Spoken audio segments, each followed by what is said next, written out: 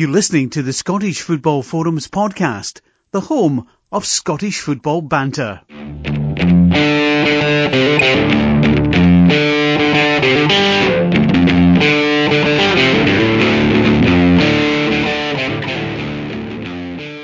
Hi, welcome to this week's episode of Scottish Football Forums podcast. We're at season 8, episode 4. I'm John, I'm your host for tonight, and hopefully you'll be able to hear me. Or some of you might not want to hear me. And I'm joined by Chris and John. How you doing? Yeah, good to hear you at last. Aye, yep. I was tempted to say nothing there and just see if anybody noticed. Aye. So I was Chris. I was making some great points as well last week, but they were all unheard. So, yeah, you'd have to be in the same room as me to hear them. Yeah. To be fair, you probably still talk more sense than Andy Walker even when we didn't hear you. But that's not a compliment, that's just a fact. Yeah, I don't know if I listened back, so I don't know how much I was heard on it or not. But yeah, by the amount of times I could hear you both saying, like, aye, John's disappeared, or I can't hear him, I'm figuring it wasn't much. And then at one point, I could still hear you guys, but then I got to the point, I think it got to the point about when you started talking about the Betfred Cup. I just went, right, I'm just sacking it, because there's been about 5 or 6 times folk have said, I can't hear you, so I just went, right. That's it. Well, hopefully we're better. So, it should be. I think it might have been it, so I will see.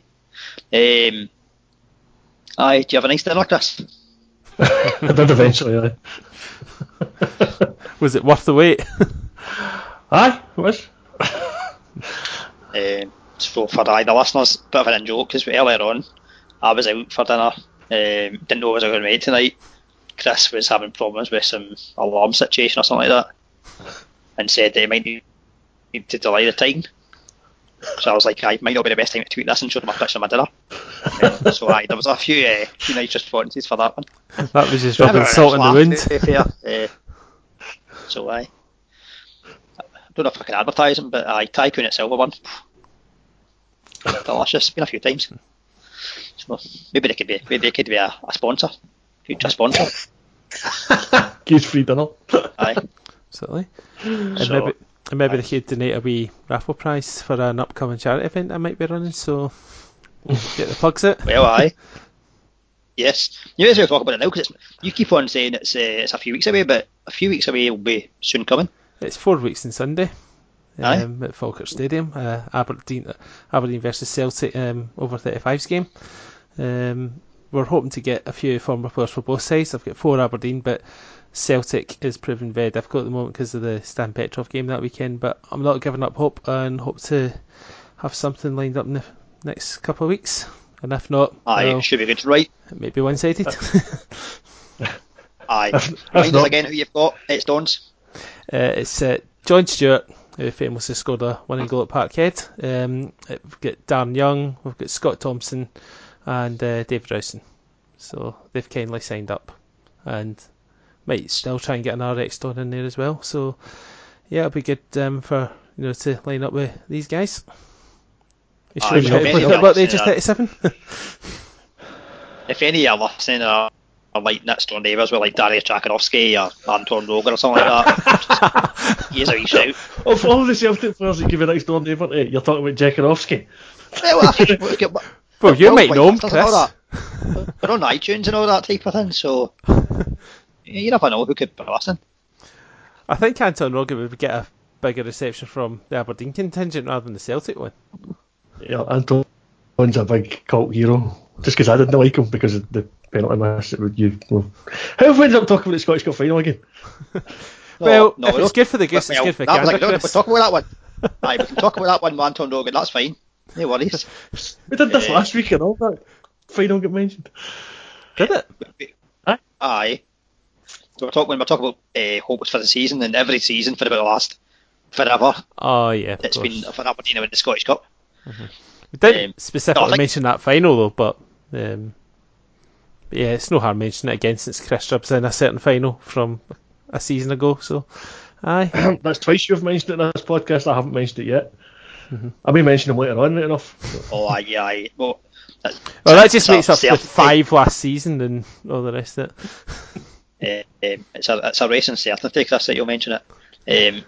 But yeah, I know. But Darius Jakanovski is still one of the best names that's played in Scottish football. He was a good player as well.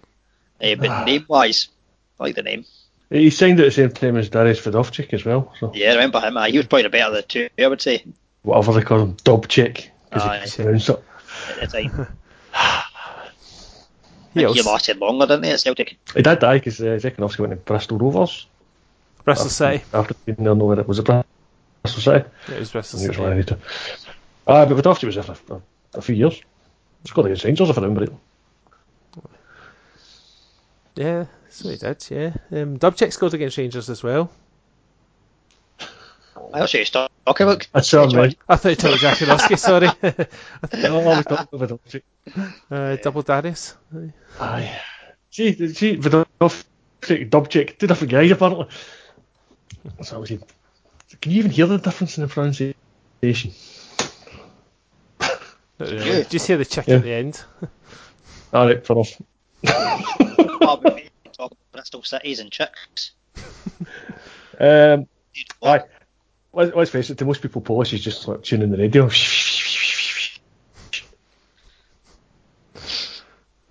Oh dear. So, on the subject of Europeans, we should really talk about European action for last week. Oh, aye, should be, aye. We may as well. So, Celtic, they get the job done, didn't they? Aye, it wasn't pretty, but they were never really troubled, so not what to say about the game, to be honest. Yeah. It's pretty much job done. It wasn't a great game, but that's about what didn't matter. Exactly. What I say, it was never. Celtic weren't at their best, but they didn't need to be because Rosenborg were very threatened. Like, I think Craig Gordon's biggest enemy was Craig Gordon. But it was just when you're 3-1 up for the first leg, it's just about not making those mistakes that let your opposition back in the game. And Celtic didn't really, so let's say, yeah, job done. The Gordon will have to make a good save just before half time, and that was pretty much it. In terms of maybe playing up. Aye, pretty much. Defence Celtic were better in the second half, but even then, it was nothing major to talk about. Do we think then maybe away from home's a slightly different approach in Europe? Or was it just due to circumstances that they get different? Yeah, I can't really tell. Just because they had the 3-1 lead for the first leg, so there was no urgency to get forward in that game. So it was kind of hard to tell. I mean, the difference between how you play a first leg away from home and a second leg away from home itself can be night and day. Certainly once you get to the group stages, Celtic should reach that point, and then it'll be a different thing again how they play away from home, because you're not worried about the away goal as much in that point, unless you finish wherever with that team on points. But we're a long way from talking about that yet. But yeah, it's hard to tell exactly how Celtic are going to set up in the coming games, because same situation. Yeah, I mean that's round first leg's at home, so we'll see what we do with AEK Athens on Wednesday night. Should they progress past the AEK Athens, then the first leg against either Malmo or Videoton would be away from home, so that may be a different kind of way to go. 2015-16 you played Malmo? Yes, we were 3-1 up in the last couple of minutes and lost the second goal because Joe Inge Berget scored against us, former Celtic man himself. But yeah, that was the last time I played Malmo. I can't remember if I played with Videoton like about 4 decades ago now. We may have done, but I'd need to check the history books for that one. Interesting to note that game finished 1 each in Malmo, so it's slightly an advantage to Videoton, surprisingly. So we'll see how that second leg goes. But again, that all counts on what happens with Celtic and AEK Athens, and we've got both legs to play that game. Should Celtic lose that, they'll play the winner of somebody, or Suduva, a name that Celtic fans will be familiar with. And one of the times we missed out in Champions League qualification. I remember back in the 90s Rangers playing AEK Athens. Yes, yeah, I remember. I think a few Scottish teams have played AEK Athens over the years. Hearts played them. Hibs played them as well. Yeah. Aye. Hibs were kind of lucky against them. What I recall. Yeah. The Sadova reference was when Celtic lost out in 2002 to Bal in Champions League qualifying. They played Sadova, and that was the first of the run to Seville. So that's a nice familiar name to see in the draw, which should. Was it 8-1 you beat them and then 2-0 away? 8-1 at Celtic Park and then 2-0 at Nelly League, which I listened to on the radio sitting in Almondvale because Livingston were playing Sturm Graz that night. That was a good fun game. That was like 4-3 or something. And Livingston went out in aggregate, but they won that night. Yeah, it was the right game because the 2-0 game was alright. But when you've won the first leg at 8-1, it doesn't really matter. Can't say I know much about Ajax Athens, but I have seen their captains out. Yeah, that's possibly good news for Celtic. The other good news for Celtic was that the knock that Njam picked up at the weekend doesn't seem to be keeping him out of this game, so he'll continue in the midfield and hopefully continue the form that he started the season on. Yeah, it was good to play Griffiths back as well at the weekend. So he's fit. We've got odds on Edouard. Unfortunately, Moussa Dembele's out of this tie as well. We get Simonovic back from suspension, but yeah, I might be back for the second leg. But first leg's a bit too soon. Well, depends what Simonovic turns up, because if a good one turns up, it's great. But the bomb scare that we've had the last few ones turns up, then maybe not. But yeah, it's hard to tell who I've got facing at centre back at the moment. Certainly, an unfit Boyata would not be my choice either. Well, you've made your intention to keep him because apparently a bid from Fulham of about £9 million was rejected. Yeah, I'm not sure whether that's we don't want to sell him or if that's just a case of we don't want to sell him right now because we've got this game to coming up and we're already short on defenders as it is. So I'm still annoyed we haven't brought another defender in, to be honest. If we sell Boyata, we're going to need two. Mm-hmm. That might be the back as well. I was going to say, it might be the back you struggle, but that tends to be where you do struggle anyway. But by all accounts, what I have seen about Ajax Athens is that there's quick up front and like counter attacking, which against Celtic could make the home tie possibly trickier than the away tie. Could do, yeah. Yeah, and if they hang on to something from what would be their away leg and take that at home, then it could be tricky away from home as well for Celtic. And I'm getting this news off STV Sport, but supposedly Ajax Athens have a strong relationship with St Pauli as well as Celtic obviously do. Okay. But they are also reported to be part of a triangle brotherhood which involves Livorno and Marseille. I don't know where they one's come into play, but yeah. Weird. Hey, football friends. I thought I would try and get some information there. It's not won the league for now, have they? Ajax Athens, I don't think. Well, they must have won the league apart from last season. year. Aye, but before that. They've been through all sorts. They went through financial trouble and get booted in divisions and all sorts. So aye, they've had a bit of a torrid time of it, but they are current champions of Greece. So Celtic will be used to playing a team like that, though, won't they? What teams that have been in financial trouble and booted down the leagues? Aye. No? Can't think of anybody you're talking. Oh no, we played Livingston. Livingston Livingston the weekend, right. aye. Yes. Yeah, that was good how we both said that there. Aye. Well, they were actually booted down divisions and stayed at the same club. Hi Rangers fans. Hi.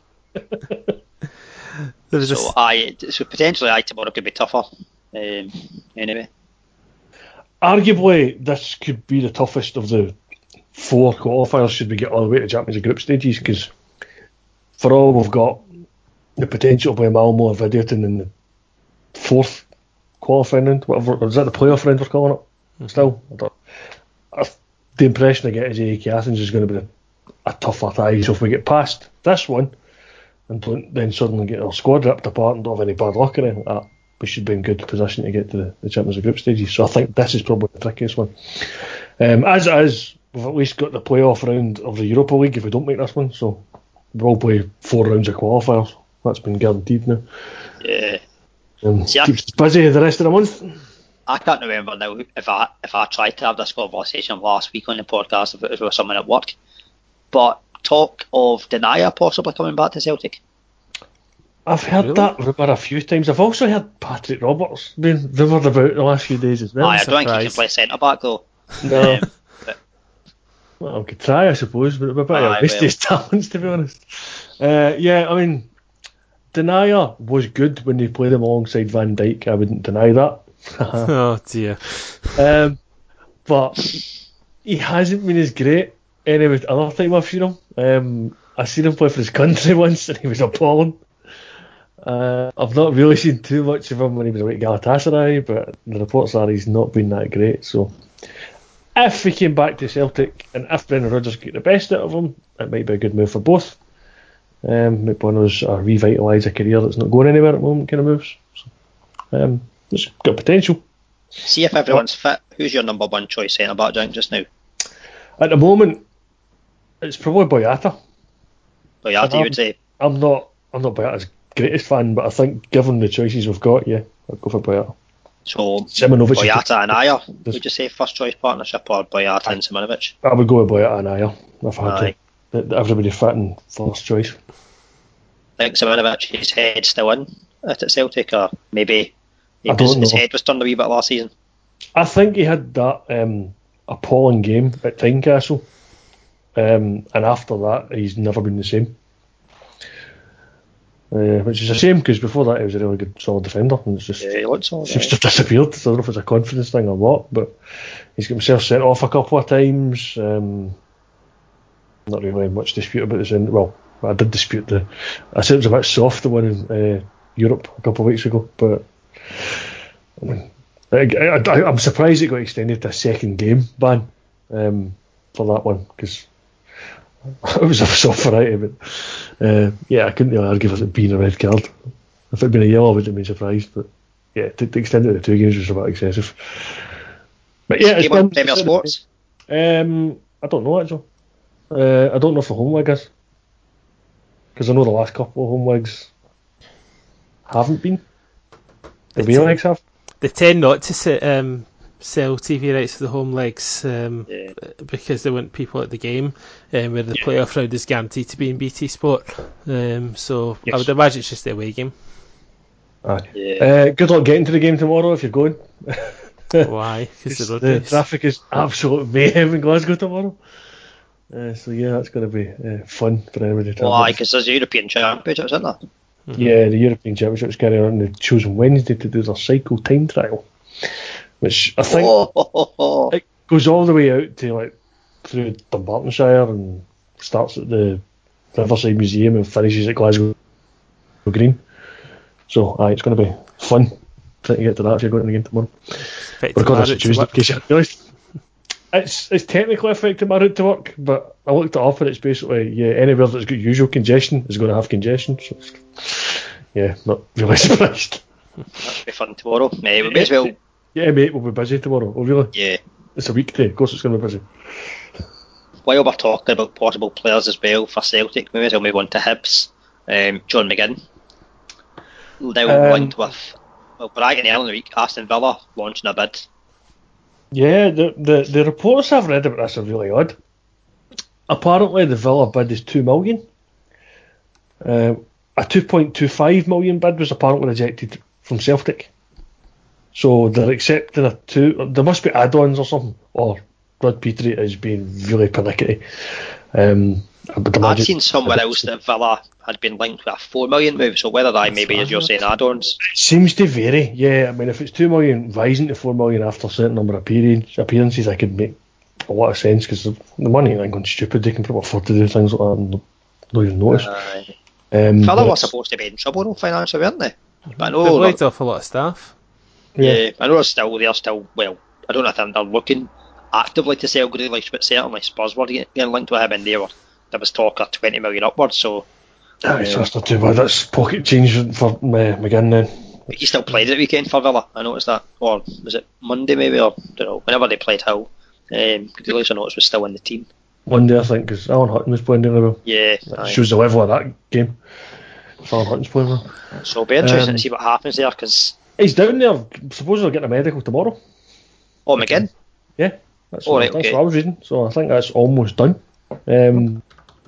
Celtic are still interested. Brendan Rodgers has made it very clear that he's interested. but he's a player that he wants. But let's face it, you don't. Everybody's got a valuation.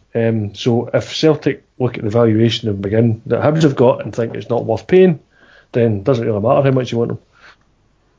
I mean, I go into a Celtic shop and I look at the price of a Celtic top and go, I quite like that, but I look at it, it's like 60 quid. I'm like, no thanks.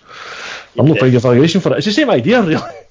Well, it's not that long to conclude a deal, because I knew the Premier League deadline was Thursday, but by all accounts, the lower leagues is Thursday as well. Yeah, I think outside of loan deals, because I'm pretty sure loan deals are still happening in the lower leagues, but don't know about loan deals, but yeah, you're right. The whole of England is finishing on Thursday. So, but I think players can still move to other leagues. Yeah, and I think like teams like Celtic could maybe benefit for that, because there'll be teams in England the transfer market will shut, they'll finalise their squads, and then players will be looking, well, I'm not in the squad, so where can I go? Aye, definitely. That's what I'm hoping for Aberdeen as well. Yeah. But yeah, Hibs. Wow. Did the job. And nearly Hibs it. Yeah. Because again, they were playing against 10 men for a lot longer than they did in the first leg. But they were playing against 10 men, got the opening goal. Still managed to get a goal on each and they were hanging on. But they hung on. So, and by all accounts, Adam Bogdan played a great game after us slating him last week. Well, mainly me. So, fair play to him. Aye. And that's what happens, though. I think you slate a keeper and they have a good game. Yeah. There was someone last season. Who was it last season? You criticised and then they kept on having good games. Was it Fox, maybe? There was someone. No, well, slated Fox, but I don't think he had many good games. Look where Ross County ended up. Yeah. Aye, well, there was someone, and maybe the next game was having good games anyway. But yeah, further good news for Hibs though in terms of McLaren coming back for them, because Gamberi and McLaren scored about 30 goals. Well, not far off. I think maybe 25 goals between them between January and the end of the season. So, and Ollie Shaw as well, who when he comes in takes his chance as well quite often. Mm-hmm. Yep. Good attacking options there. Yeah, well, I mean, they've obviously started the season well as well. I mean, we'll go into the league game later on, but that's 2 rounds successfully negotiated in Europe. On to a third one to play Mulder, another name familiar to Celtic fans. Yeah. Another one that Ronnie Dyler couldn't get past. Mm-hmm. And if they get past this one, it's a slightly trickier tie in the playoff round, Zenit St. Petersburg. Yeah, another name familiar to Celtic. And Rangers. Yes, of course. Because obviously Celtic played them last season, but 10 years ago it was Rangers in the UEFA Cup final. So, yeah. So, you would fancy Zenit are likely to make the group stages. Whether they play Hibs or Molde or whoever, they still have to get past their own tie, but fancy they'll do that as well. Ole Gunnar Solskjaer, manager at Molde. Is he? Alright, okay. Did he go back there? Aye. Yep. Nice. And they have a young talent, Haaland, who is Alfie Inge Haaland's son, I believe, who is getting linked with some top clubs. It's 18, Salzburg. Had a 9 million offer accepted, so don't know whether that's happening or if we were playing. He won't get introduced to Roy Keane anytime soon. No, unless he's got an Irish grandparent or something like that, the Irish squad, because or ends up on the ITV sofa. To be fair, I quite like Keane in a way as a pundit in terms of the dryness that he has, and the fellow pundit sometimes can you see you get exasperated by him, but other times he cracks him up as well. Sometimes I wonder if he's just the Irish version of Chris Sutton. I think he says things to be controversial. Well, you can't have everyone like Ian Wright with a flamboyant shirts being all happy clapper England, but so you need to have a wee bit of difference. Yeah, fair point.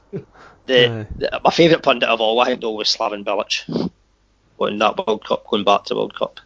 Oh, while we're on the subject of flamboyant shirts, did you see Stephen Thompson on Saturday?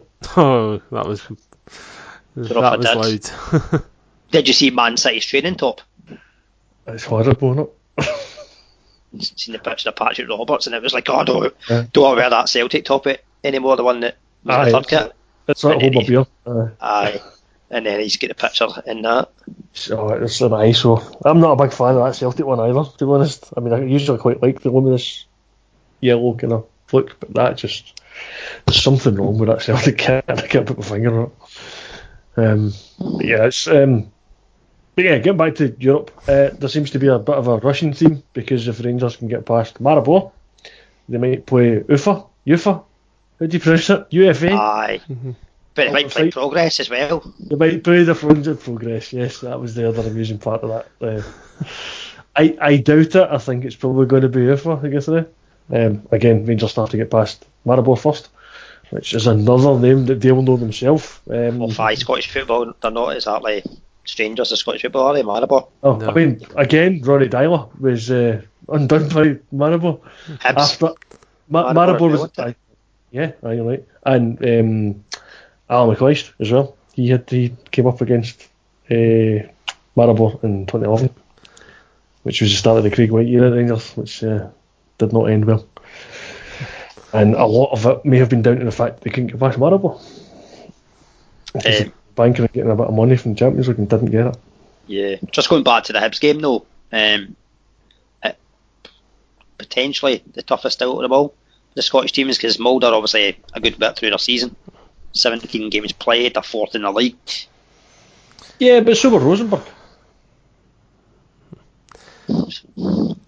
I would say this round Celtic have got the harder game because they've got the champions of Greece, and I think Athens would probably take care of Maribor and Mulder, but Hibs is definitely a tough one. Relatively speaking, though, because obviously Hibs finished fourth in the league. So I think they're all tough. I think Mulder being mid-season makes that tough, and Mulder a decent outfit as well. So there's arguments that is the toughest. AEK Athens haven't played a competitive match yet. The Greek season hasn't started yet. They've been playing friendlies. They haven't played any qualifiers because they've come in at this round. So that might play into Celtic's benefit. But again, AEK Athens are a good team, so it could be tough for that. Right? And again, Maribor, similar kind of situation. They're not really. They're just getting started, but decent outfit.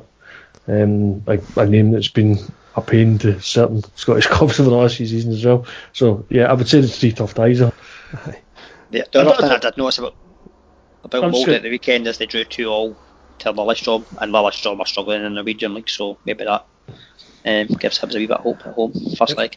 We can't exactly sit here and say who's got the easier tie, given the history of Scottish clubs in Europe. I mean, there's a list of teams that have got history against Scottish clubs, so yeah, we just got to make sure that we do the business. All three teams, that is. It's just a shame it wasn't 4, but there's no doubt we had the harder tie. We've still really talked about Rangers fully, I would say, as well. Yeah, I did. Again,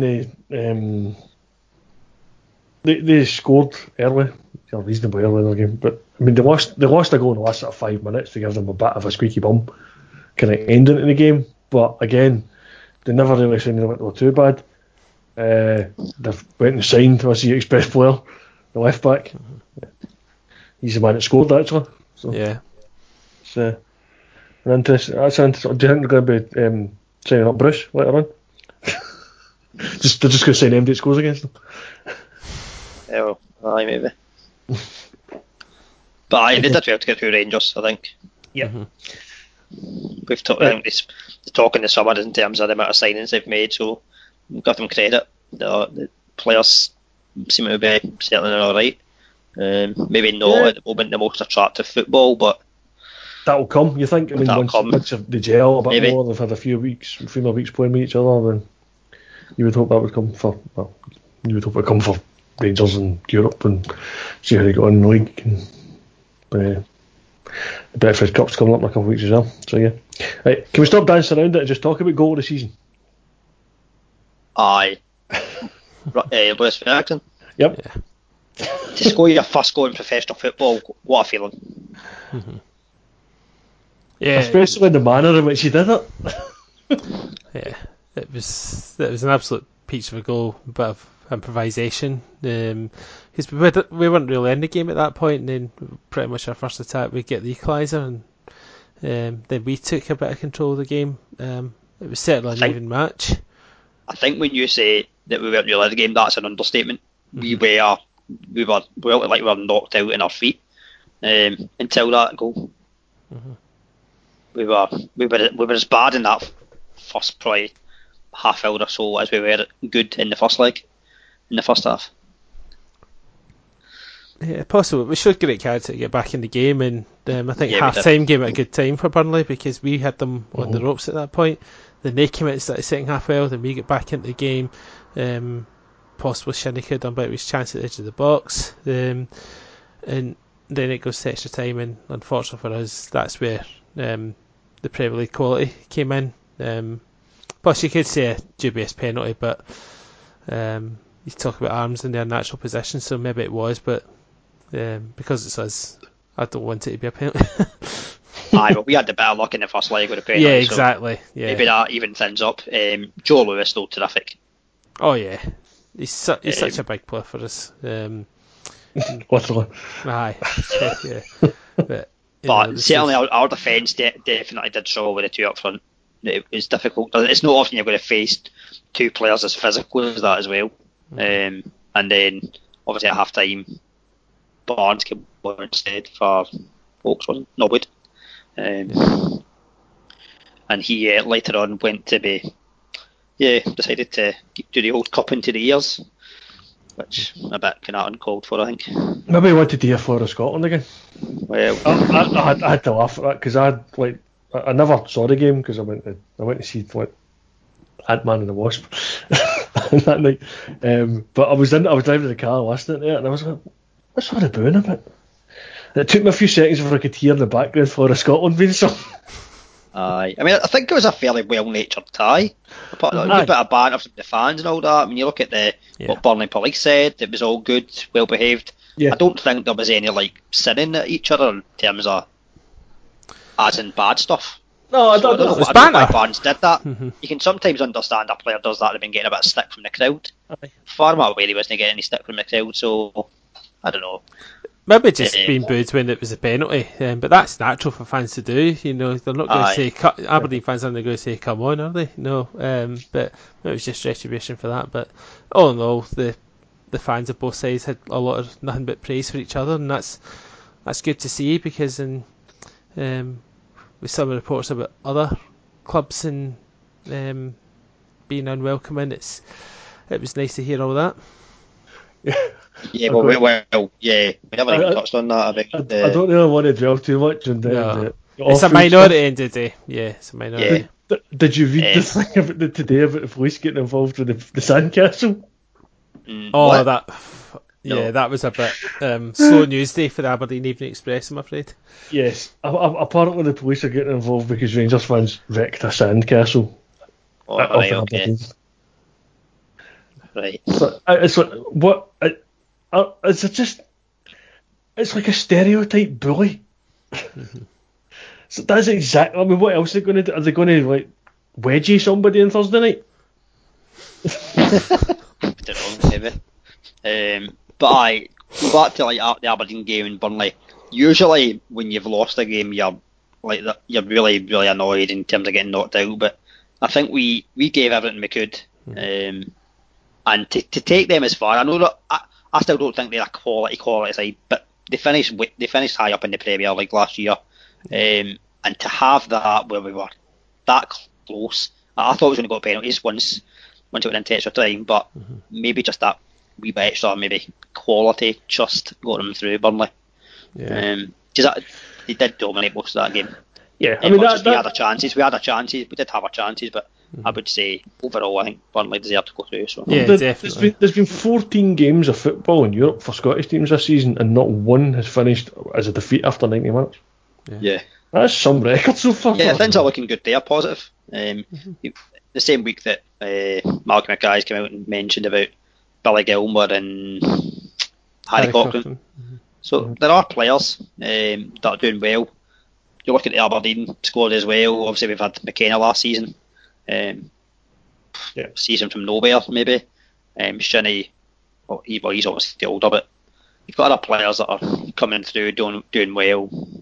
Like a shooter at Hearts, he's still maybe to get involved with the Scotland team. Tierney at Celtic, who seems like a veteran almost now at his age. The amount he's played. No, So there are players there. You look at the Aberdeen goals that were scored this week. You had Ferguson in midweek. He's a youngster.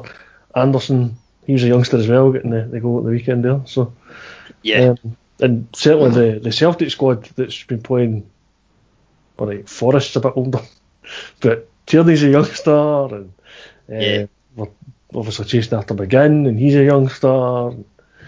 There's a good few players there that are coming through that are getting the games first team level now that could certainly be making the Scotland squads. So I think as well. There's been a lot said, and this has been a long standing in terms of our striker.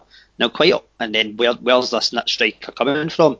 Well, see, 5 years ago, we didn't know we would have maybe a potential world-class left-back, maybe even two. But it's true though, you don't know. What can happen is a player can come in, do really well, and then they've maybe not had a good youth career. Players develop different times, so it could be. Yeah, I mean, even Wales, Gareth Bale, when he first went to Spurs, was awful. I think he never won a game for about 30 games. Aye, something like that.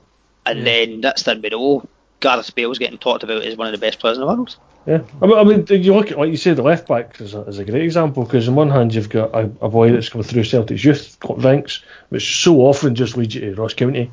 Yeah. But he's come through, he's stamped a claim in the position at Celtic. He's playing there. He's played at the top level for Celtic. He still arguably scored at Champions League as well. I think it was listed as an own goal against Man City, but yeah, I'm still giving it to him. But he's done that, and he's obviously one of the choices that Scotland's got. But then you can look at the opposite side of things, where you go, they weren't good enough for Celtic apparently. Went to Queen's Park, went to Dundee United, gone to Liverpool, played the Champions League final. Exactly. So that's two completely different stories that have led them to which one would rather have played left back for Scotland. Yeah. So I still don't know what the best answer to that is. Aye, well, it's maybe not. Maybe it's not all doom and gloom though. I think at times we can be a bit kind of pessimistic about things, but there is players coming through. Yeah, well, it's not doom and gloom at left back. It's doom and gloom at centre back still. We need to resolve that. I disagree. I think we've got better centre backs coming through. I mean, there's Scott McKenna we talked about. He's pretty much nailed on for centre back, although his injury at the weekend might keep him out. We've got Suter coming through. You play Tierney there. Jack Henry's getting experience with Celtic at a good level. So we've got better options that we did for the last couple of years. Right back's a different issue, because our only main right back, Callum Patterson's playing midfield for Cardiff these days. Yeah. And then after that, well, there's not a lot. Do you play Kieran Taylor there? We tried Kieran Taylor there, wasn't it? Yeah, well, he said he wasn't going to do that, but his hand might end up being forced. Well, it worked alright for Danny McGrain. What might, if we're playing a three at the back, then as a wing back, that's where maybe we could benefit a bit more with that. It's not ideal, but it's been discussed about the fact that maybe some people argue that Tierney's better than Robertson, other folk will argue that. It's hard to say, right? Yeah. But the problem is maybe, because we've not seen that Andy Robertson can't play another position apart from left back. I dare say he can also play left wing back. I think he could play further forward as an attacking midfield because of the way he gets forward. But it's not ideal. I think you would rather play him as a full back or wing back, either of them, because that's what they play. Because at times I think when Tierney played centre back, he wasn't quite as good. Plus, it takes a lot out of his game. Where at least if you're playing him as a wing back, he can learn that a wee bit. It's not ideal because he's not playing there for Celtic, but he knows that role. He knows the role of a wing back, even if he doesn't know the role of a right-sided wing back or a right-sided full back. Yeah, Tierney started there and went back to playing left back when he was at Celtic, as he was coming through at Celtic. So he started as a winger. So that's it obviously benefits you with Celtic because you do play that way quite a bit when you get the overlapping fullback. So it's certainly there's options there, which is good. But yeah, I mean, we've got people starting to come through for centre back, which is good. I don't think there's anybody there who'll be an absolute first pick yet, but give it another few months, maybe we will be. Up front, it's still kind of, we've got Lee Griffiths if he can play for Celtic. We've got Chris Martin. Burnley's playing for Swansea now. Maybe. He seems to be. Aye. It's going to be McBurney, who have actually signed Billy Mackay, who got married in a match for Swansea at the weekend, I think. All right. Nice. Good if you could recapture his form. Yeah. So I don't know, but Bunny was involved the last few squads. So maybe a run of games might see him come through, or you don't know. Maybe it'll be Bruce Anderson. Maybe it'll be who else is there? Ollie Shaw. Ollie Shaw's got some stiff competition with the two ahead of him just now. Yeah. You just don't know. So what's the games we've got coming up? Because we've got the nations. We've got Friendly against Portugal. Okay, we've got a Belgium friendly. We've got, is it Portugal's other friendly? Yeah, it's Belgium in September, followed by Albania in Nations League, both at Hampden. They've got Portugal in October, and I think that's either followed by or preceded by Israel away, and then in November they're away to Albania and at home to Israel in the final Nations League games. Have you seen the prices? You get four. Yeah. Oh, actually, no. You get 4 games for £80. It's actually quite well priced. Sensible. Yeah. So that's the 4 Nations League games. That's the 2 friendlies and the 2 nations games. Because there's only 2 home nations games. So I take it that's the West or East. I might well be. I don't know because it's like the SSC prices from what I remember, and I let my membership lapse. So it's it's bet you can still renew it though. I could do, but I don't have time to do it. So. Have you renewed, John? Yeah. I don't know. I've toyed with the fact that maybe going back. I don't know. Yeah. I don't know. I don't think I would get a membership now though because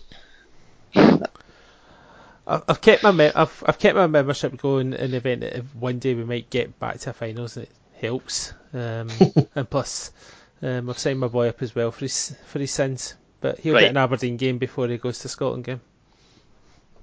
Nothing wrong with going to a Scotland game first. No, not at all. But I've got to get him hooked on the Dons first. It's actually funny we're talking about the Aberdeen game there. He wasn't for going to sleep. I was trying to watch the Aberdeen game. We're 1 down at a time. I came in and they said, and I said to him, "Do you want to watch football?" And he said, "Yeah." We came through and we made it 1-1. And I was tempted to wake him up when it went 2-1 Burnley, but I couldn't do it. Anyway, so I'm digressing. I seen your picture. I seen your picture. That was good. I like that. Wages is it now? 3.5. He'll be 4 in January. So when's his first game going to be, Jake? Say maybe a couple of years away. When he's 5. Years away still. Nice. Right. I was what, 10 by the time I went to see Celtic for the first time, and that was about 18 months after I'd seen Scotland. Do you remember your first game? Oh, I do. I remember my first Scotland game and my first Aberdeen game. Yeah, me too. Well, my first Scotland game was just before Italia 90. We played Poland in a friendly. And Mo Johnson got the Scotland goal, and Gary Gillespie's goal was the Poland goal. But at least that was exciting, unlike the Celtic Hibs game 18 months later, which was my first home game, my one and only trip to the jungle. And it was a drab December night, and it was a 0-0 draw.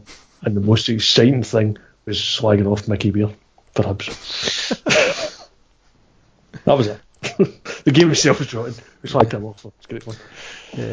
My first Aberdeen game was actually a 1-0 defeat by St Mirren at Love Street. Kenny McDowell scored the only goal, so that wasn't a good start. First game's an away game. Yeah, that's impressive. Actually, funny enough, my first away game was technically St Mirren playing Falkirk. I sat in the Falkirk end, and again St Mirren won 1-0. So there you go. My first Aberdeen game was an away game as well at Tannadice. Neil Shed. Yeah. Finished 2-0. My first Scotland game was one of the last games at the Old Hampden, Scotland Australia, and Ali McCoy scored. Yeah. I was quite light going to football actually. Yeah. My first Scotland game technically was when they played the Scottish Football League Select in a centenary game for Scottish Football League in 1990, and Hans Heelhuis scored the winning goal. My first proper Scotland game was a qualifier 4-0 win over San Marino. Oh, I was at that one. Yeah. It's one thing I definitely regret is that I didn't go to the football earlier, but I didn't really have anyone in the family that was into football, so that's why I was so late going. That San Marino game was the biggest one I saw Scotland have until they got to Celtic Park and played the Faroes. And Chris Boyd scored twice. And I still laugh at that because Chris Boyd scored more for Scotland at Celtic Park than ever did against Celtic. Yeah, I remember that game. I think I missed the first goal. Because it was pretty early on. Yeah. It was moved there because of Robbie Williams' concert at Hampden that night. I remember some of the songs which we can't repeat on here.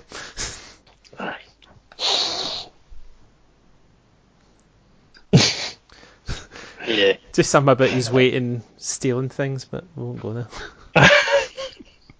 Just in terms, going back to the European games though, we were talking about transfers with other teams. Aberdeen obviously suffered. McKenna being injured.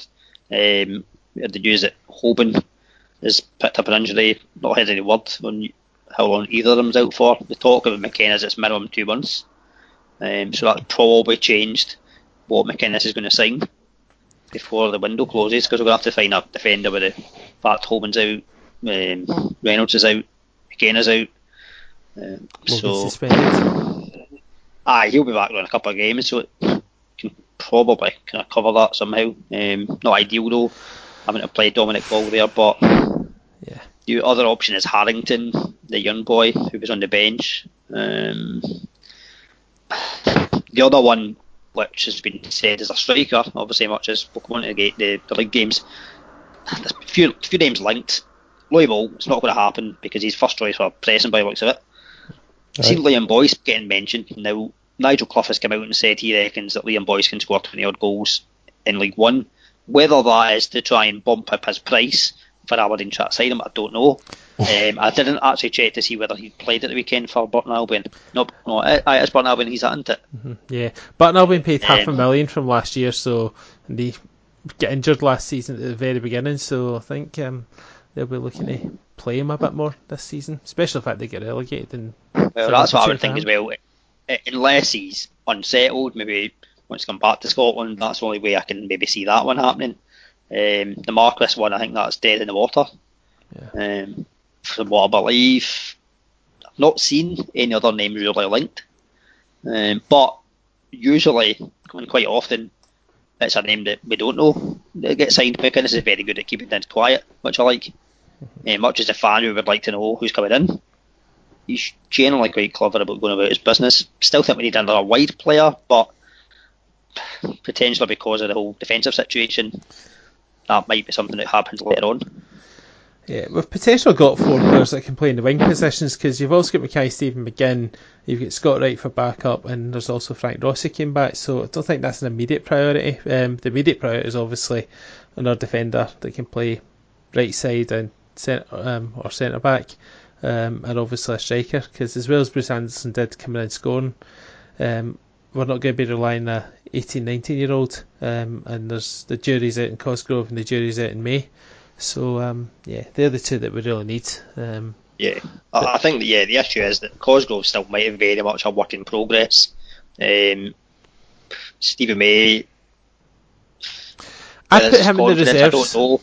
I'd put him in the reserves just now to build up his confidence, get a couple of goals in the reserve leagues, build it up, and he takes it in. So that's the issue there. But Anderson's come in off the bench, scored. Wouldn't maybe I'd normally got his opportunity as early in the season. You never know. The fact that we are short of numbers, maybe he'll get his chance, much as McInnes though has said he wants 2 players in by the weekend. So you would think one of them is going to be a striker. Because the other one's certainly going to be a defensive minded player. Mm-hmm. So I'll see what happens. Because last year McKenna get his chance out of the fact we were short in numbers. So maybe this season could be for Bruce Anderson.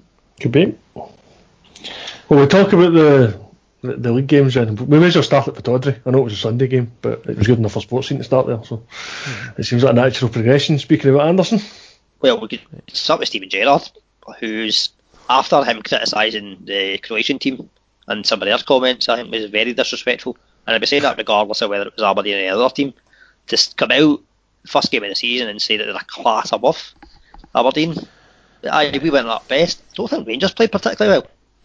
No, for all they were and so fair enough, they deserve maybe a bit of credit there, but were they that great?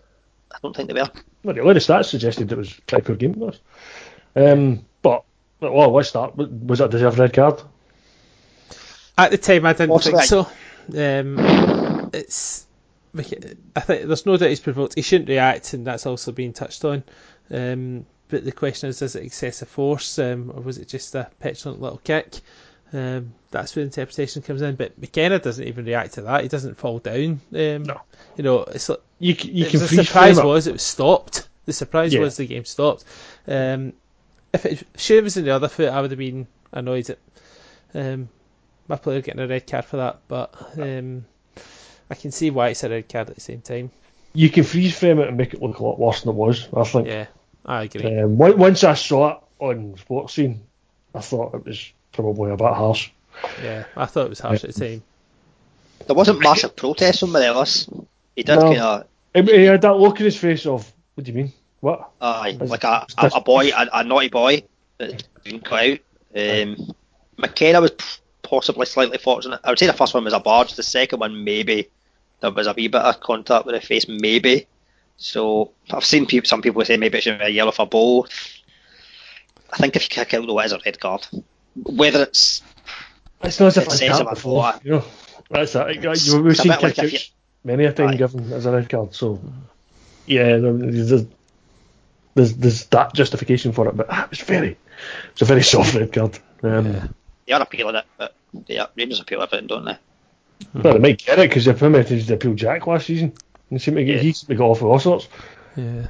But I mean, even fun enough, Morelos, when Jimmy caught him at Ibrox, I thought that was very soft as well. Again, probably technically correct, but it was not exactly any malice on it. So, yeah, it's a soft one, but I don't think by the letter of the law they could have too much argument. Gerrard playing up to the fans then, you think?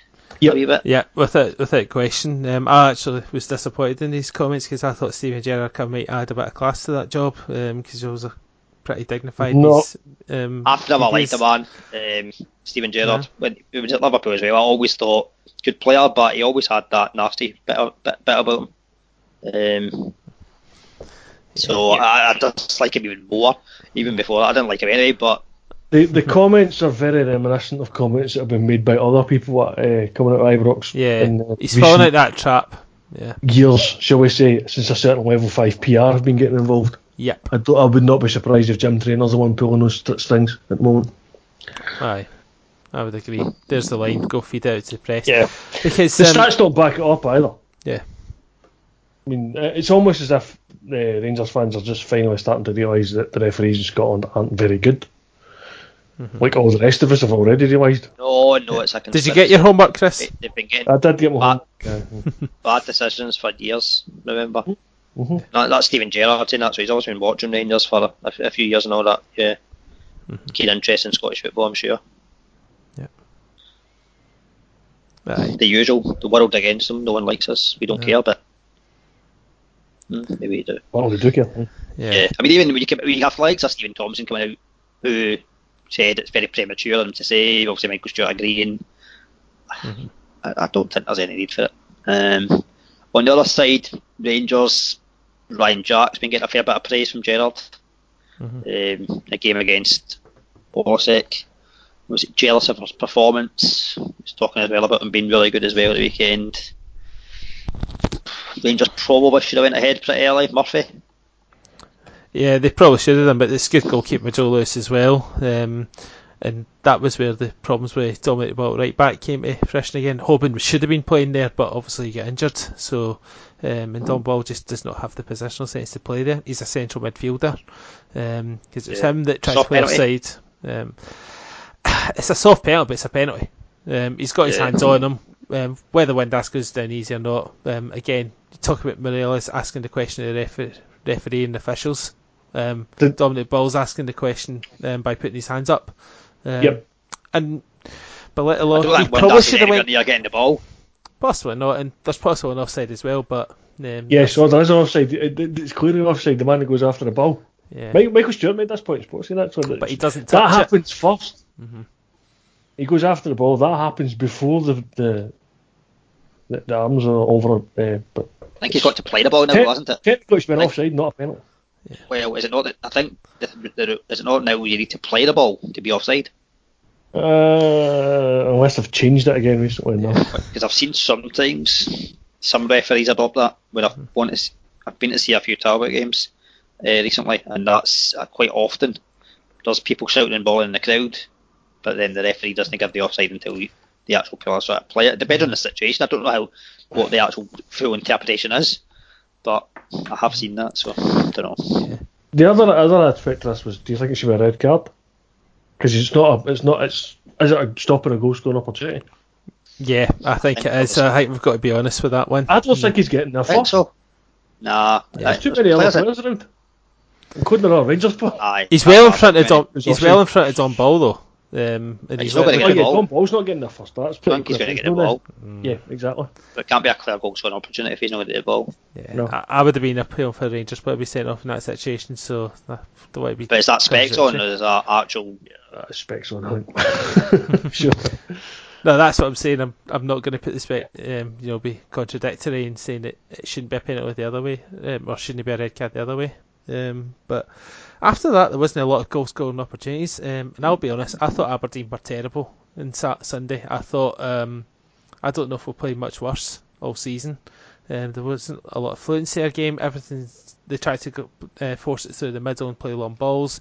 Nothing was working. The passing wasn't great, but we showed character, and a good dummy by Lewis Ferguson that led to that goal, because that doesn't get talked about a lot. He could have easily chested that and ran into trouble, but he had the cleverness to dummy it for Anderson, and what a finish and what a start. Stop talking fixing up. You want to post mention of this game, right? We can mention a wee bit for the game on Thursday, but no, this game there's still the fee to be agreed, right? Oh yeah, of course. Right. So it was terrible. He's only a 50 grand player. Aye, that's it, right?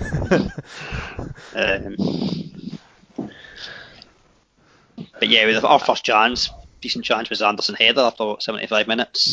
Yeah. There was talk, obviously. I think the two games against Burnley, I think intensity was fairly high. We've had to make a few changes again.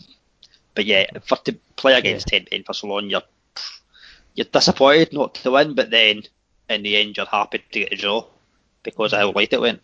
Yeah, but for Bruce Anderson on his debut scoring against Rangers, a boyhood Dons fan, I mean, doesn't get much better for him. Just hope it kicks on. He kicks on from here, and isn't only remembered for scoring a goal against Rangers, and he goes on to do better things. Unlike poor Tony Watt Celtic, who lives off that goal against Barcelona. Good luck to him, but didn't kick on from after that. So hopefully Anderson goes a different way, but wait and see. Well, there's only one team playing that game on Sunday anyway, because everyone was only interested in Rangers and Gerrard, weren't they? So we were just a sideshow. We probably should move on to other games anyway. Yeah, the other game on Sunday was Hibs. I was going to do the sports thing, because obviously everyone's looking at Aberdeen and Rangers, teams that finished second and third last season. Are they the ones that are going to challenge Celtic this season? I think Hibs could be the team that challenge Celtic this season. I think it'll be close with all three teams. I think so, but I mean, the three of them were pretty close together last season. They maybe were a bit further behind Celtic, but of the three teams that Celtic played last season, Hibs were the ones that gave Celtic the biggest trouble. Yeah, they've strengthened the best. They've strengthened as well. They're a better team than they were last season, I think. So I think they could be up there this season. I think they might be the challengers. Yeah, Stephen Brown's a good signing. Yeah, he is. Yeah, depends if McGinn is going and how much gets reinvested in that squad. Then Hibs could arguably even push on if they can get the right players in. They've obviously lost McGeoch as well from last season. Scott Allen is way back to Celtic as well. But any time I saw Hibs, McGeoch was the one that stuck out, not McGinn. Mm-hmm. They've been playing without McGeoch already, and they've been adapting it pretty well. Again, let's say Stevie Mallon come in, scoring for free kicks already, like he was for St Mirren. That's been a great sign. I think he'll prove to be one of Hibs' star players this season. Yeah. But again, they've obviously had a ground run in Europe. They've made it through 2 rounds. They're scoring plenty of goals. They are leaking plenty of goals. That might be the thing that trips them up. Clean sheet though. They opened that for the league. Played against Motherwell, and Motherwell are apparently not the best. Yeah, Motherwell didn't start playing Managed to- until after 3-0, and boy Danny Johnson had a few chances. They were robbed. They should have had a goal. It was ruled out for handball, which is probably the worst decision of the weekend.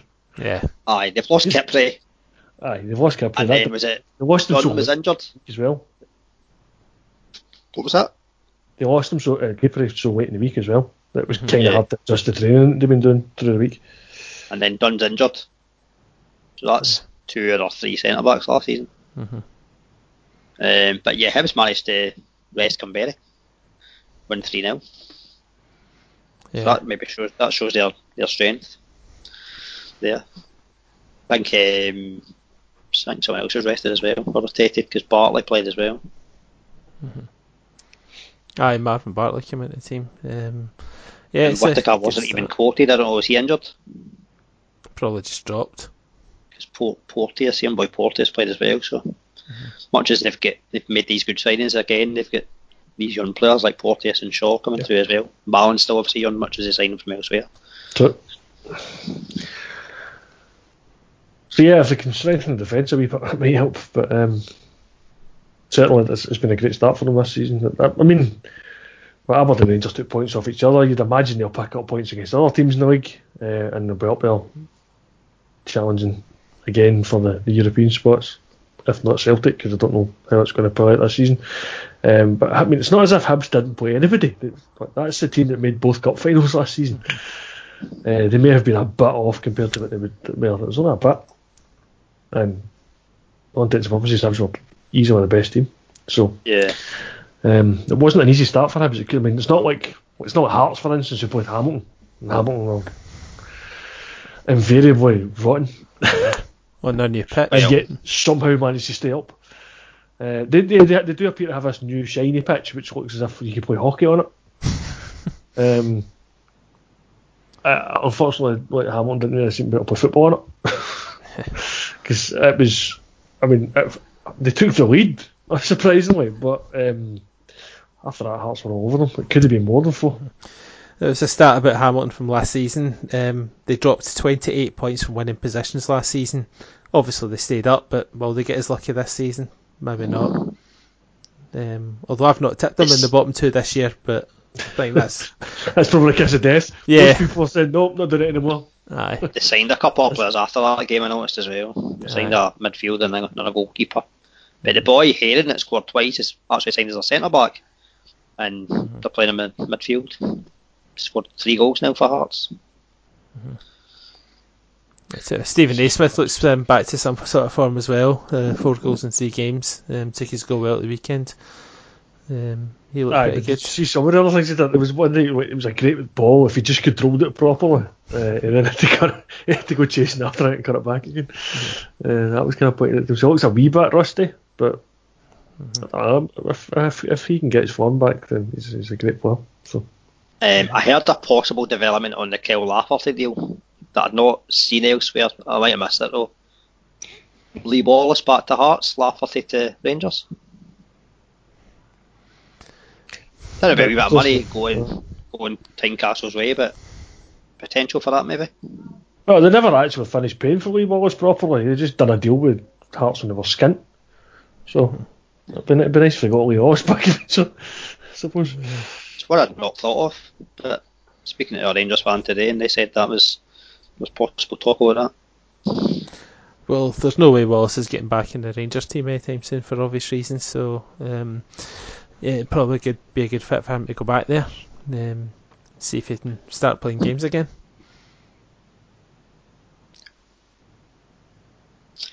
Stephen McLean, plastic pitch, eh? It's not really held him back this season. I think he's played twice already on a plastic pitch. Yeah, funny that. Tommy And he's Wright, been saying that he wants to play every game, so regardless of pitch. So. No, fair enough. It's interesting. If he seems to be quite happy playing on plastic pitches, then great. Yeah. People stop moaning about them. I don't think people stop moaning them because for all Hamilton's is really nice. Did you see them in Rugby Park? Oh, it's awful. It looked like something I'd play fives on. But probably looked even worse. It's a terrible, terrible surface. I thought they were ripping theirs up and going back to grass. I thought so too. But And obviously we've got a it's third one with Livingston that we get back to Almondvale, or whatever they're calling their stadium this year. Tony Macaroni. Is it that again? Yeah. But there's three pitches out of 12 are plastic pitches. If Hamilton's looks like it might be alright to play on, we'll see how it goes through the winter months and stuff. But Kilmarnock's is horrible. Aye. Saying that though, I love Kilmarnock's pitch because we've got such a great record there, whereas I don't like Hamilton's because we struggle. So I don't think it's anything to do with the plastic pitches, to be honest.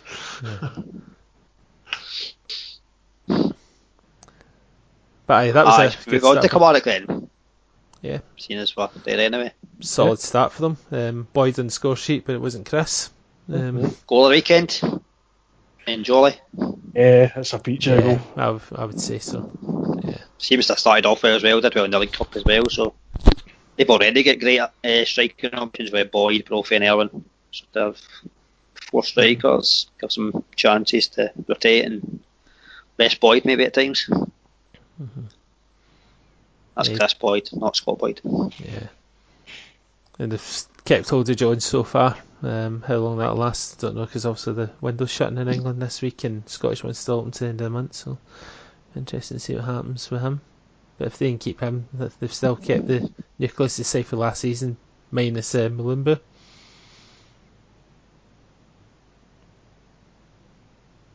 Yeah, St John's on the other hand didn't really seem to do much, did they? I think they're in for a long season this season. I don't think they'll go down, but I do think they'll struggle this year. I think we'd said as well last season they're going to have to move their eye a wee bit more on youngsters and certainly look at the defence. Fair bit of inexperience. Aye, a lot of the Scottish Cup team seems to have broken up. You know, Chris Miller's moved on. I think Stephen Anderson's now moved on. He's still there. Oh, is he still there? Is he just not playing as much? I played weekend. Alright, that shows how much attention I've paid. But yeah, Alan Mannix moved on. I know he's gone. Yeah. But wait and see. They've been quite quiet so far as well, transfer window wise. Yeah. So that could be a tough old season for them. Celtic. Oh, you want to talk about St Mirren first and leave Celtic to last? Well, yeah, because the last 2 games are the games that were flag days, because St Mirren obviously had their championship flag and Celtic had the Premiership flag. So, both got off to winning starts. St Mirren back in the top flight again. They put the lead against Dundee. We're going to make a tickle about Jack Hamilton. Yes, let's laugh at him. Yeah. It was almost as if he'd watched the World Cup final and thought, I'm going to give that a go. And I'm going to fall on my face. Or does the defender get some blame for playing it back to him? No, not at all. That's all Jack Hamilton's fault. He trips over the ball. See, at least when Loris did it, France were 4-1 up, and you could sort of say that he was trying to do something, whereas Hamilton just had no clue at all. And he'd had a decent game up until that point as well. You know, it's a boy that's trying to redeem himself after being ditched by Hearts.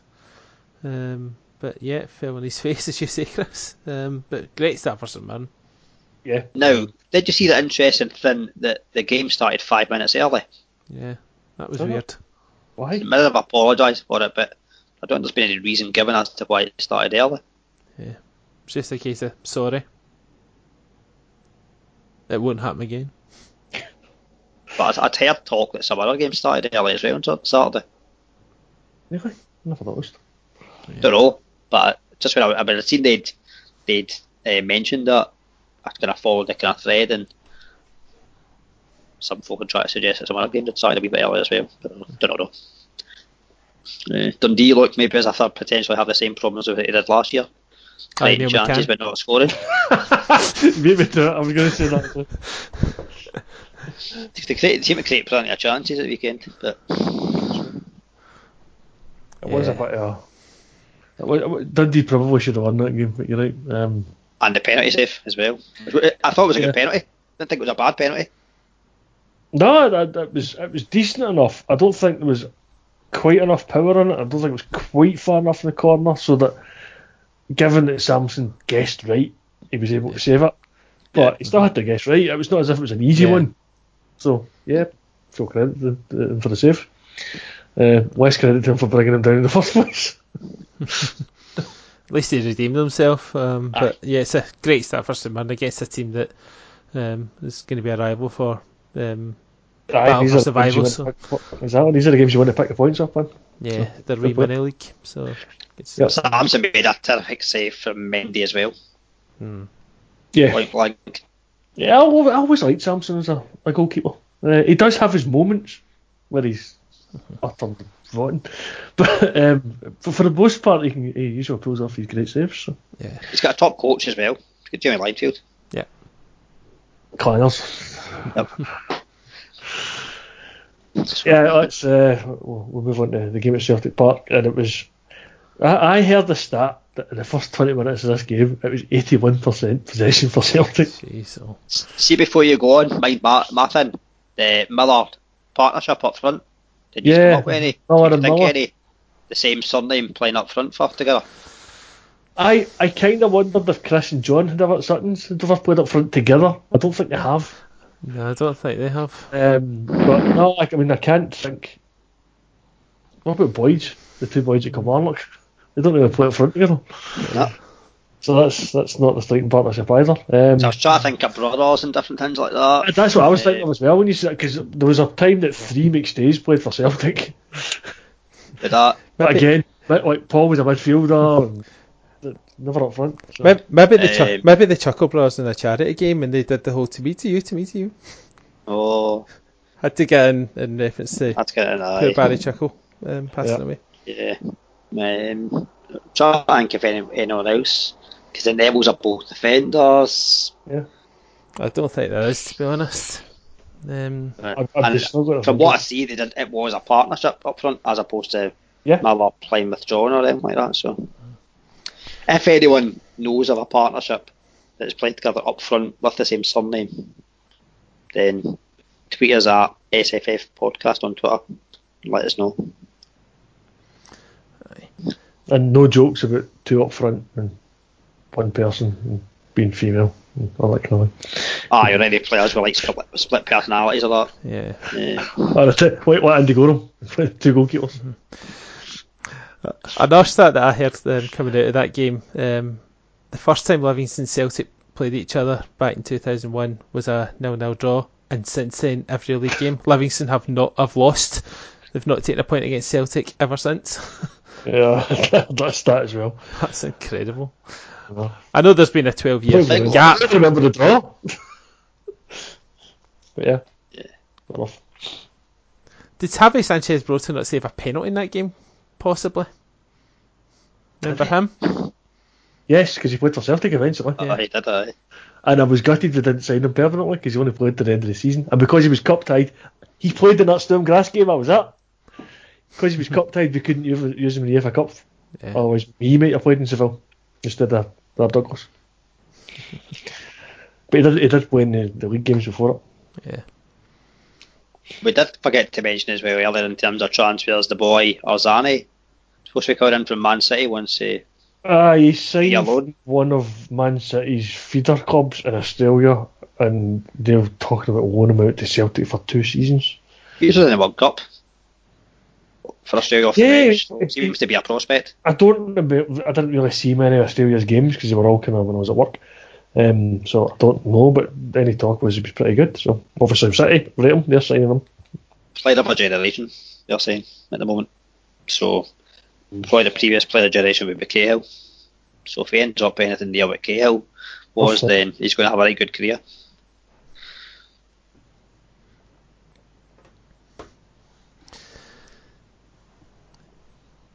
Yeah, the game itself, pretty routine. The game itself.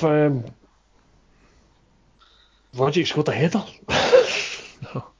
Yes, which was his first header apparently from a Johnny Hayes cross.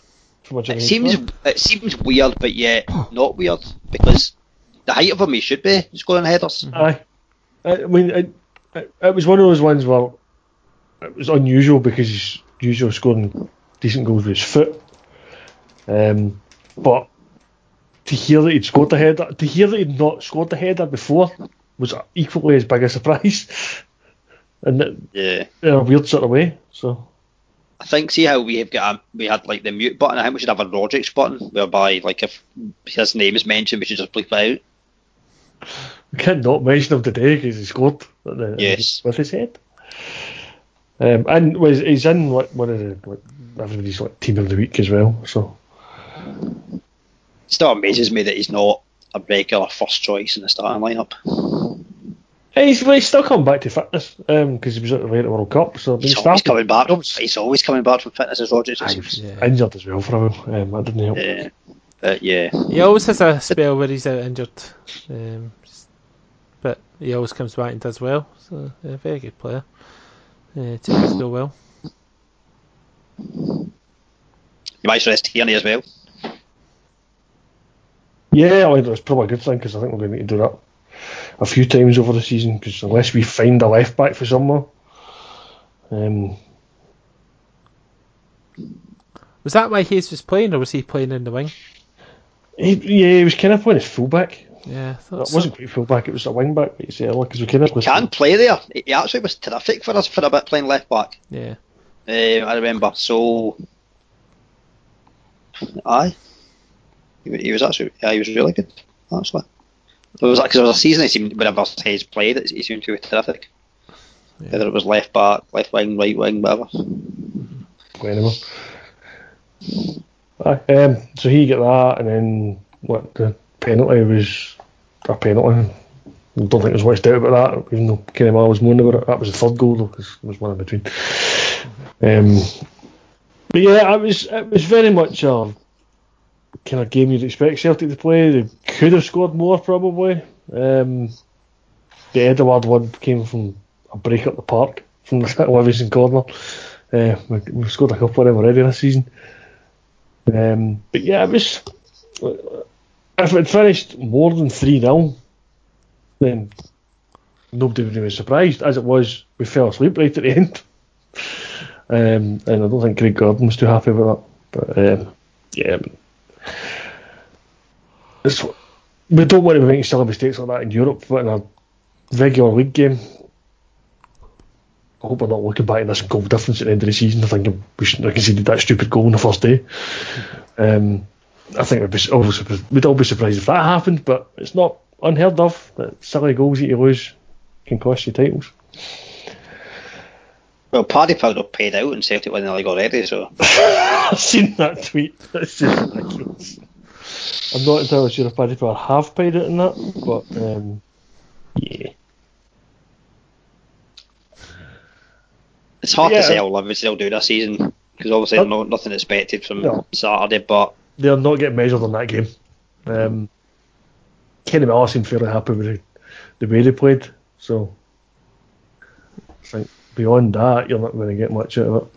Yeah, their season pretty much starts from the weekend. I know Kilmarnock at home's going to be tough, but yeah, they're willing to get their points to the board from there and maybe kick on. But I think if they finish 10th or above, it's a successful season.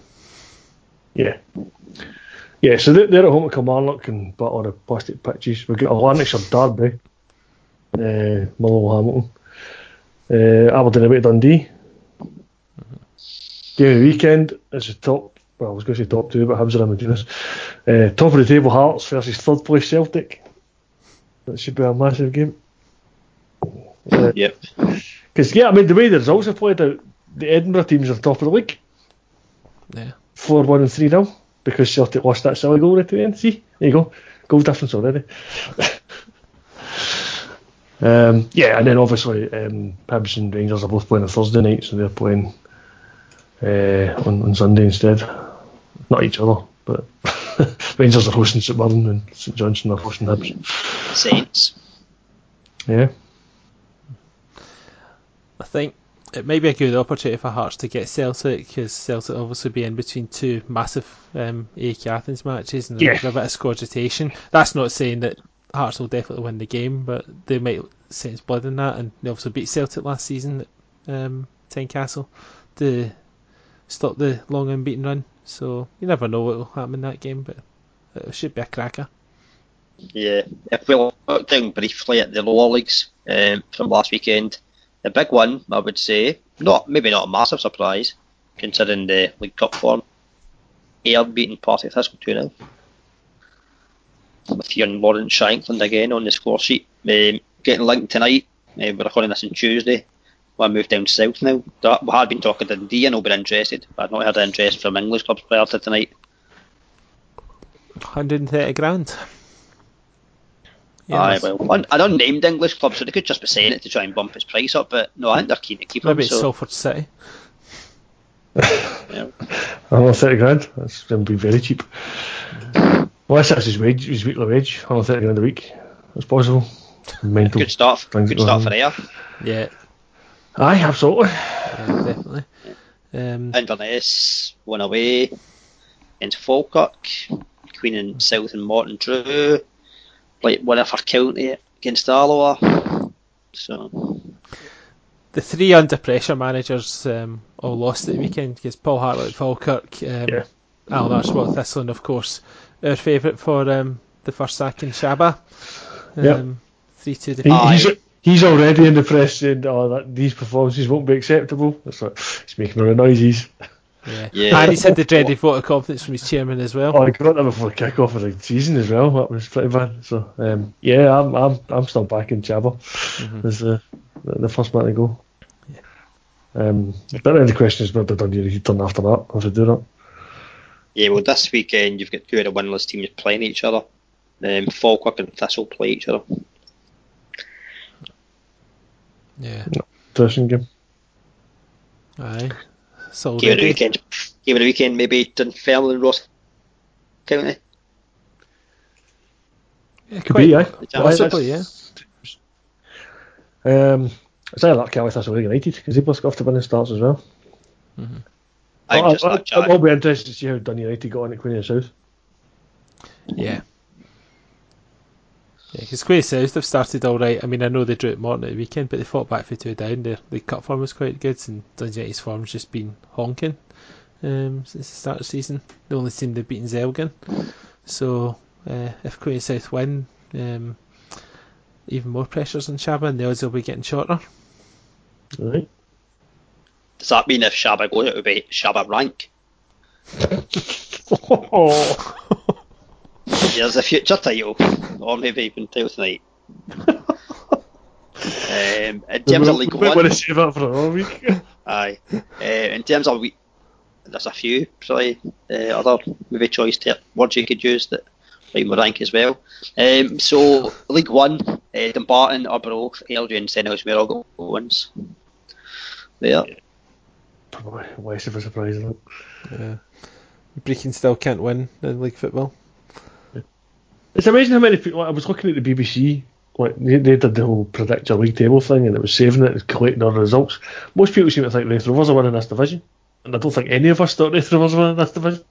Well, they're a dreadful League Cup campaign. Yeah. I put them to finish top, but it might be rethinking it. I think Dumbarton will be the main wins up there with them. Still got Steve Aitken as well. Yeah, I took Dumbarton to win it. Yeah, I think I did as well. League 2 wins for Edinburgh City, Clyde and Berwick. This was probably the biggest surprise, is how many people have tipped Edinburgh City to the bottom, because somebody in the podcast did it as well, and John. I thought it was a very bizarre one. Why? Do you know what signings Edinburgh City have made? There's people tipping them to go up. It's one of those as well, maybe. Unless you're covering that league, you probably not get as much knowledge of it. I know they have signed some experienced guys like players that have played or been with Premier League teams before, Premiership teams even. They're almost doing the Gretna thing without doing the actual Gretna thing by throwing money at them. But then sometimes players are back down there for a reason, because maybe in the first place they weren't that good and they've gone right down. So you don't know. It's hard to say. I mean, if 4-0 Albion Rovers is a great start, because Albion Rovers are a tip to do quite well in that division. Yeah. Aye, it is a good start, indeed. Yeah, I took Berwick to go down, and they have obviously started with a win. But the team that I took to win the league, Clyde, comfortable 2-0 win against Cownbeath. Yeah, again, I tipped Cownbeath to finish bottom again for the third season, so that's went pretty much what I expected it to do. Yeah, I think the thing is with Clyde as well, clever in terms of management as well. Good manager. Mm-hmm. Yeah, exactly. He's a good manager. They've got good Willie there too. So yeah, I think they'll win that league this year. But and John Rankin's very, a very good sign days. for that league as well. Yeah. Absolutely.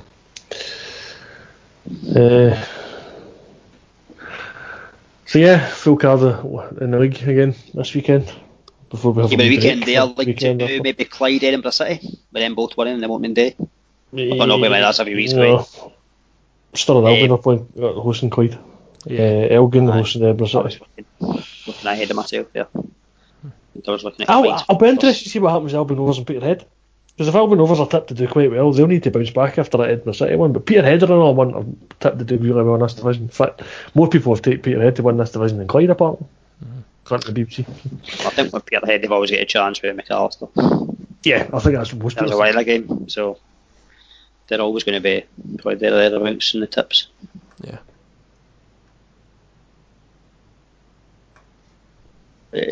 Booked my tickets yesterday for the Aberdeen St Mirren Cup game a week in Saturday. Oh, good stuff. Which should be good. Fair, reasonable pricing, £22 for an level ticket.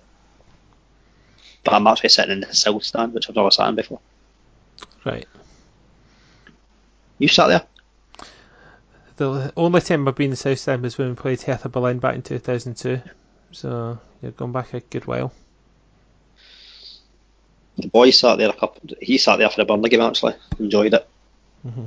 And then I think he sat there for the Dundee United Cup game last season, quite liked it as well. Mm-hmm. He quite likes being over there as well, so he's near the away fans to give him a bit of dog's abuse. But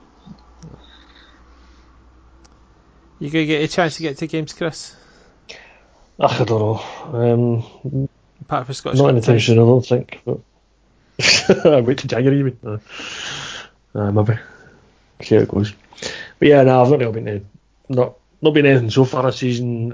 Not going to the AEK Athens game, so I don't know if we'll maybe get to the next round or see how things play out. But yeah, I'll just take it as it comes as usual. Yeah.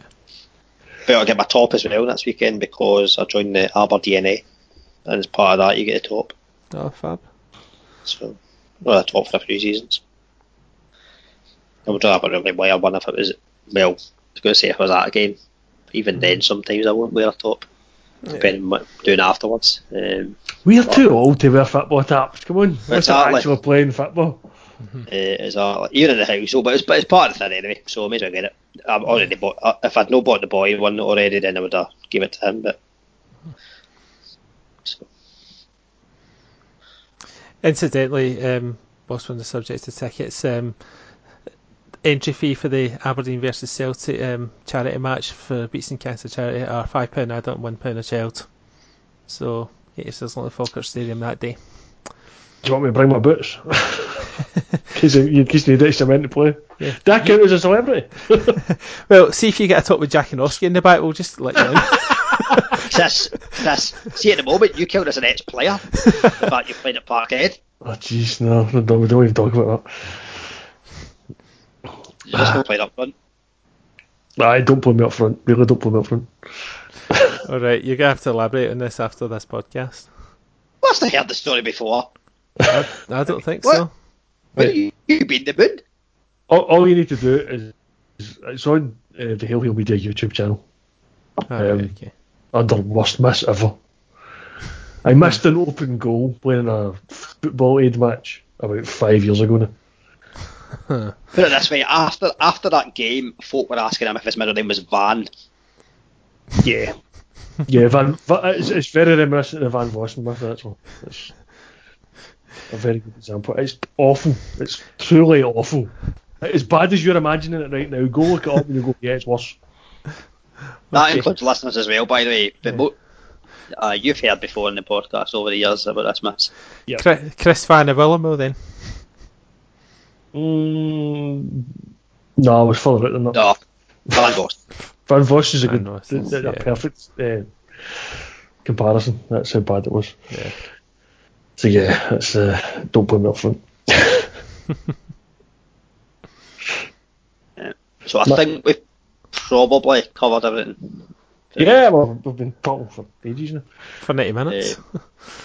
Aye. But We're getting old and slow, that's what it is. We need to try to get faster as the season goes on. Yeah, thanks for listening if you're still listening at this point. Yeah. And we'll be back next week. Yeah. Cheers. Cheers, guys. Cheers. Cheers. Cheers. Bye.